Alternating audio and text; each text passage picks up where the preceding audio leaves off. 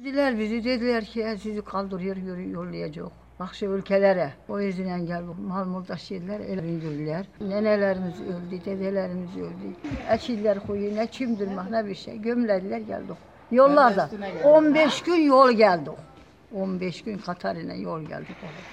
Poyizlerine geldik, düştük. Yarı Kazakistan'a, yarı da Özbekistan'a, Taşkent'e düştüler. Fargana'ya düştüler. Biz Kazakistan'da olduk 10 yıl, ondan sonra geldik Taşkent'e. Özbeklerin içine. Ondan geldik Azerbaycan'a, sağ olsun Azerbaycan'a. Azerbaycan bize çok baktı. Ne bileyim, şimdi de Allah'a şükür, iyi yok Allah'a şükür. Gittik gezdik. Evi videoya çektik, getirdik, gördük.